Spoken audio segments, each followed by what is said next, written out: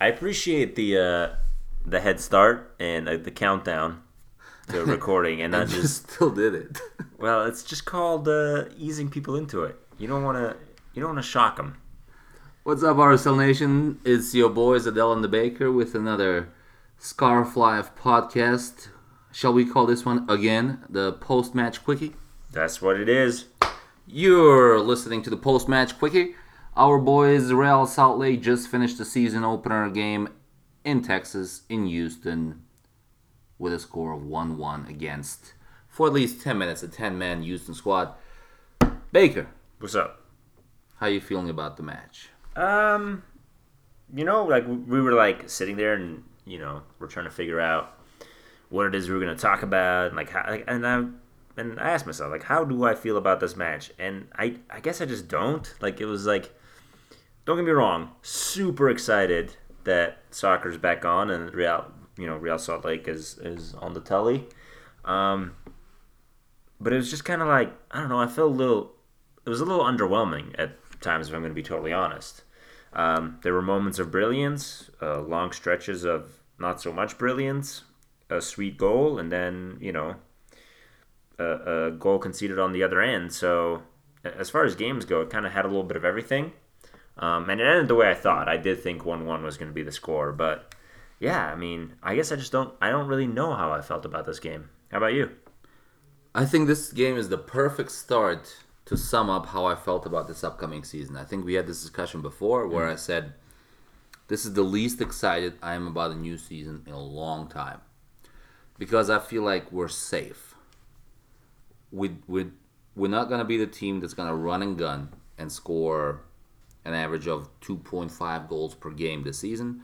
We're also not going to be the team that's conceding 2.5 goals per season. We didn't make any big major off-season moves. Nothing happened. This is the least excited I have been for the start of a new season. Not in a bad way. Because I thought we had a decent season last year with some horrible downsides or downtimes against teams that we should not have had those times against. So this is how I feel about that game. Nothing crazy. Nothing spectacular. Nothing bad. There were no big bad mistakes. There was also no real moments of brilliance. Some people impressed, others didn't. I was shocked about a couple of lineup decisions.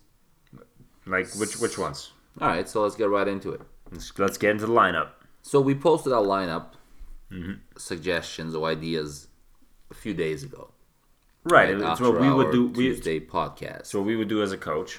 What we would do as a coach. I am shocked. Well, maybe shocked is the wrong word. But all right, I'm really surprised, super surprised that Corey Baird is beating out Plata for a starting job. I think Corey Baird had a good preseason. I thought he had a good showing in the national team during the time he got. I thought he had a decent finish to last season. I still didn't think he was going to beat Plata out for a starting job. So I did not see Corey Baird starting over Plata. Right. Now, if I may take it one step further, You before may. I tell you the other one or two, I thought it was the absolutely correct call. He did incredible, I thought. For sure. I thought he was maybe not the man of the match, but he was up there. One of the players of the match. And I thought it was absolutely the right call. He played on the correct position, on the correct side. Everything was good. But I'm very surprised about that. I'm also very surprised that what we're assuming is a healthy Sam Johnson didn't start the game. Right. And I guess, on in my like ideal lineup, I put Baird over Plata just based off the performance with the national team. So, I don't want to sit here and say, oh, called it or anything like that, because that's not what happened. I was equally shocked, even though that was the move I would have done, to see Plata on the bench. That being said, it is Texas, and, while it's not the 115 degrees summers, it's still very humid and very hot. And, those dudes out there, like, Houston is on tired legs. They did not field a starting 11. Well, they feel like a starting 8 plus 3. Sure, yeah, it's I would have had, if I was the Houston coach, I would have had more rotation, given that They have you Tigres on Tuesday. Tigres right? on Tuesday, and realistically, you just injured one of your best players. But this isn't a podcast about Houston. I had seeing what I saw from Baird and seeing what I had seen from Plata. I am totally fine if, come a week from today, Baird Yes. is still starting.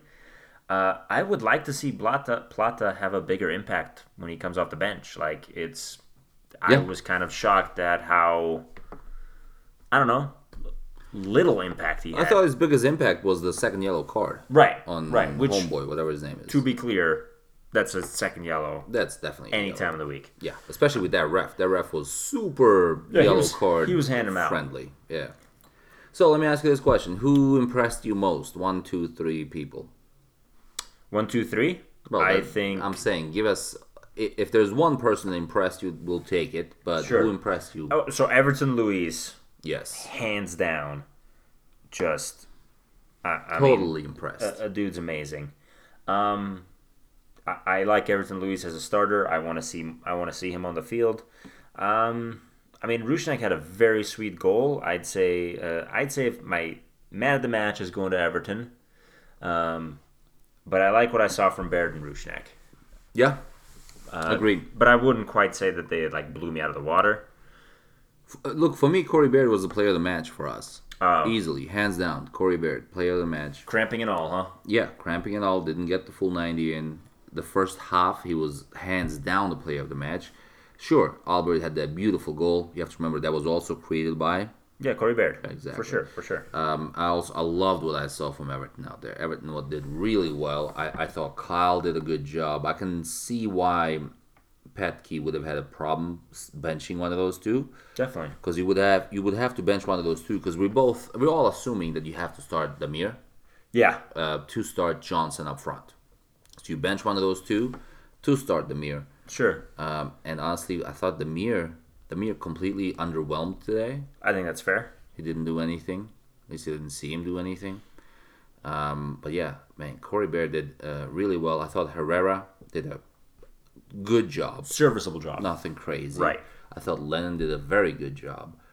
Overall, I think Lennon got sloppy in the second half. I don't know if he's just more fatigued than the rest of the guys because Maybe. he's running on that wing all day. But I feel like his decision making late in the second half wasn't great.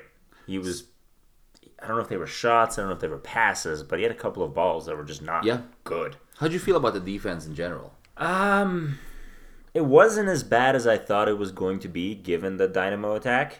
I think they dug in. Nedum is just fantastic. Did a great job today. Yeah, overall the defense was solid. If there was one complaint the substitution pattern to bring Sam Johnson on was Rusnak on the wing. And I know that he plays there for the Slovakian national team. Dude disappeared.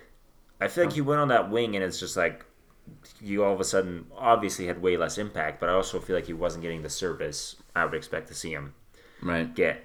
So I didn't love that. But, overall, I would say like a C plus across the board and maybe just like a C for the defense. Yeah. While we're on the subject of defense, this preseason, ton of conversation about deepest roster ever, Yeah. deepest roster ever, That deep lasted position. long. So our boy Justin Glad wasn't even on the bench. Initially, people were talking of, oh, hey, he's in Petke's doghouse, like a la Danny, who, by the way, played full 90 minutes for Orlando and had a pretty solid game. Heard. So, yeah, Glad's hurt with a broken Toe.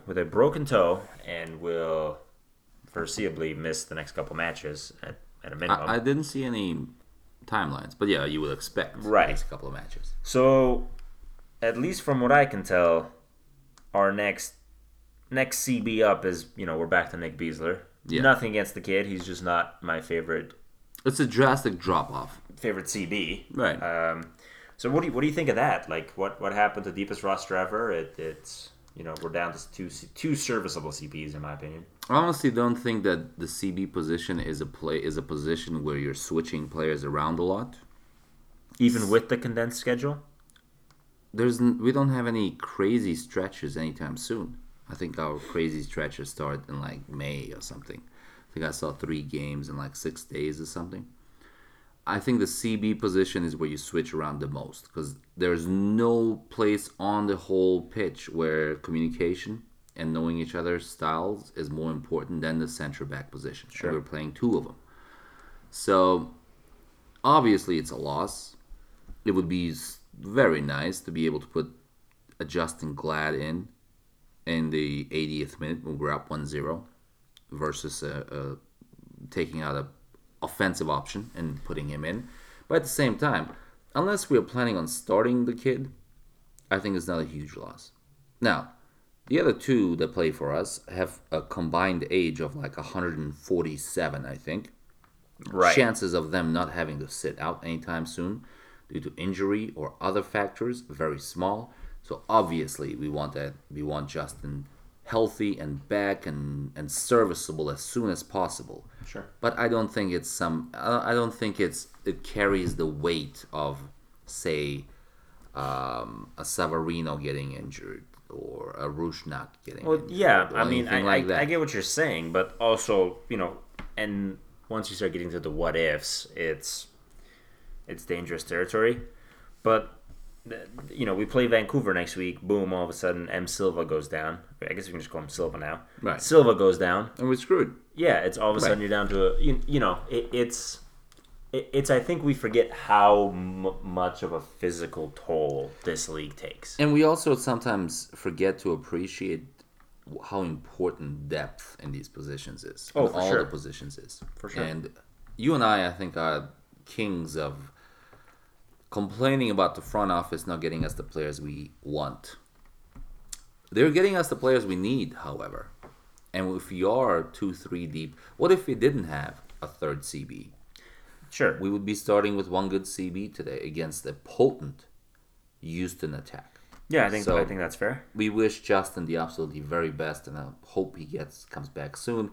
We'll obviously be following all of the press releases and such, and share with y'all, because we played Texas. Mm-hmm. Share with y'all any news we learn. Definitely. So, are you happy with the point in the Houston? I'll take it. It's draw on the road, win at home. It's that old mantra.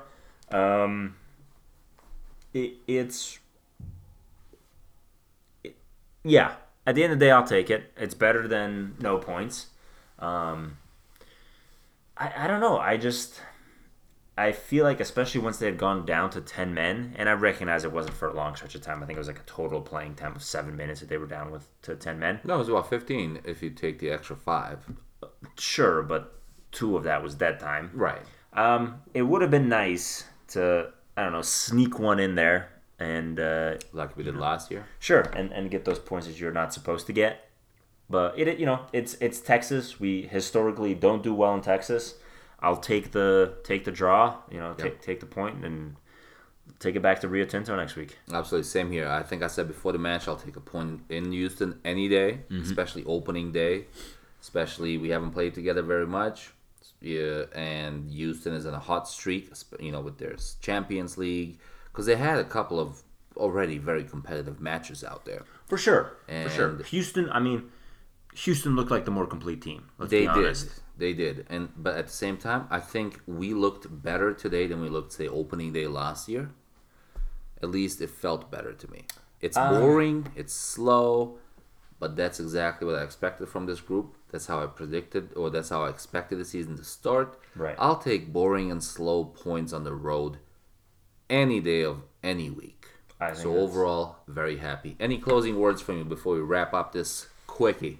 No. I'll take a point on the road. It's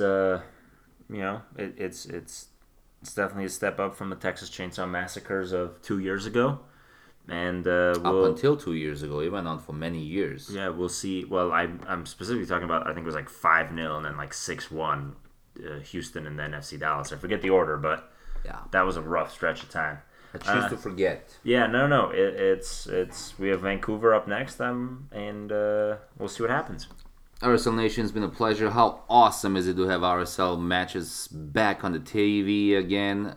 This has been a post game quickie. We'll talk to you again soon.